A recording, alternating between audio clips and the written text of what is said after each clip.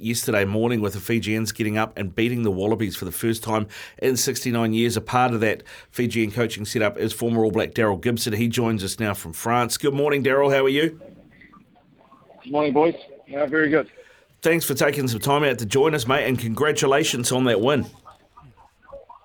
Thank you very much. Obviously, boys are over the moon with the performance, particularly given the disappointment that we had a week earlier, and to come away with a win over the Wallabies in a clutch situation where we needed to win the game, just to stay alive in the comp. It's really pleasing and a credit to the boys who played. Yeah, Gibbo, well done, mate. You should be 2-0. Everyone's rallying around the Fijians at the moment. Just take us through post that performance, the emotions, the smile on the faces of the Fijian players. Well, I think we were building up probably to that Wales game. And I think, for our whole sort of 9 weeks up to that point, it was all about the Welsh game. And to come up short, it took probably Wednesday or Thursday for the emotional energy to come back into the team. And so, by about Friday, boys started to really kick in, and you can tell with the Fijian team when the energy returns. And it was so pleasing to come out with that performance because, a few of us were worried that maybe we'd peaked too early. But I thought as a performance, we really showed some improvements from the week before. So certainly great, keeps us in the those in the hunt for the knockout stages, and we've probably earned a weekend off. Was the little bit of worry stemming back to potentially some calls that went against you, particularly in that Wales game? Do you feel like there was a bit of self-reflection throughout the week leading into Australia, and you feel like you fixed up? And we hard done by, mate, because everyone over here was thinking you got robbed.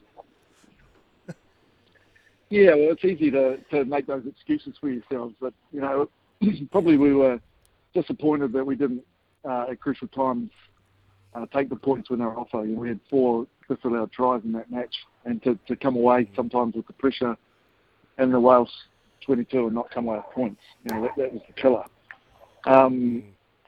But what we've shown is incredible resilience, and I think against Australia, in the second half, we showed a ton of that. Particularly at times when Australia were pressing our line, and we managed to turn the ball over and get ourselves out of trouble. So it's certainly a cool experience to be part of. And I think the Fijian team has been great for the World Cup. Hey Daryl, your pool becomes really intense now. You got Australia and Wales, and of course you guys got Georgia and Portugal to get through, having already played both of those sides. How do you keep the focus right? Because it's really important that you don't drop those or any of those 2 games to make sure you go through the next round. No, absolutely. I think a lot of it will hinge on Wales Australia this weekend. In terms of what we need, but I think that part of us, we want the pressure. We need the pressure of we need to get bonus point wins out of the last 2 games. So we'll be watching this weekend with really closely that Welsh Australian game. But for us, the mindset doesn't change. We know we need to win the games, and probably going to need them to win them with bonus points to just make the final stages. Well, you know how to score tries, but something that has been foreign in terms of Fijians and Fiji rugby is kicking penalties, scoreboard pressure. How have you, as a coach, have you had to change their kind of thought process into actually taking those points? Because in the past, Fiji would have kicked to the corner or even quick tap and just taken off. Yeah, that's right. I think a lot of those decisions are left up to the captain, and I think yesterday had a stellar performance from Timmy Kuruvoli, who wanted the ball. He's actually asking the captain to take the kicks to kick those goals, and I think that's what you want from the kicker. Some of them, in the coach's box, we think, wow, that's kind of right on his limit, right on his range. But geez, he knocked them over, and as you say, he kept the scoreboard pressure on Australia. Probably the other aspect of his game yesterday was his exit kicking. I thought part of the problem with Fiji in the past is our ability to come out of our own half and win territory. So I thought yesterday we did that very well, and probably over the tournament we've shown that there's a bit more maturity in our kicking game, and we're going to be a lot harder to beat if we can play on the right end of the field.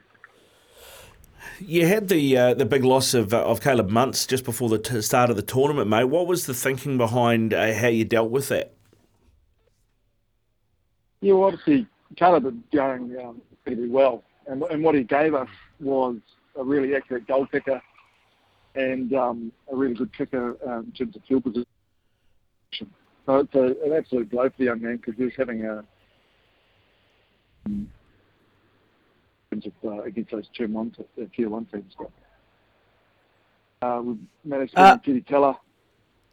He's an older, more experienced player to steer the team around. Gibbo, just in terms of just losing you. Sorry, Gibbo, you're just breaking up a bit. Are you? I've just got another quick question before we let you go because we know you got to get back to that Carver session.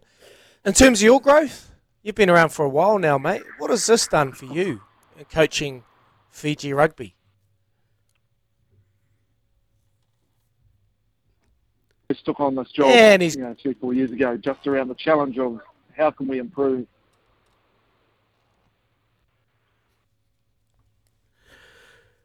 I think we might have lost DG there, but appreciate you coming on, Daryl. Thanks very much for your time, and what an effort from him and the Fijian coaching crew with Glenn Jackson on that team as well. As part of that coaching crew, has also been involved with the Fijian and Druid, and just goes to show, mate, what would have happened if Sanzar had opened their ears a few years before, and we maybe had these teams in there a bit earlier, eh? Always going to happen, I think. You finally get to play for your nation, and it brings a better competition along to the World Cup. The funny thing about it coincides where the Tier 1 nations are dropping and the Tier 2 nations are lifting. I think the biggest thing I've taken away from this, at the start of this campaign when they selected the squad, Kempe, Ricardo, I saw a lot of the Fijian Drua team in this squad, and I was thinking, they've left a lot of quality out up in Europe. Are they going to be able to compete? But it just shows that their inclusion in Super Rugby has paid absolute dividends. Now, Simon Rao-Lui has come out and said, okay, this is a start. Now, look, we know we can compete with Tier 1 nations. What next? A rugby championship, that inclusion. I can see them absolutely competing. The downside was actually thinking, we don't want to see a 70-0 scoreline, but it won't be that now. So now this is a stake in the ground, Kempe. Rugby championship is on the cards, or some sort of tournament to allow these teams like Fiji, like Samoa, Tonga, to be a part of playing Tier 1 nations, because you've just seen what it's doing. They are the story of this World Cup.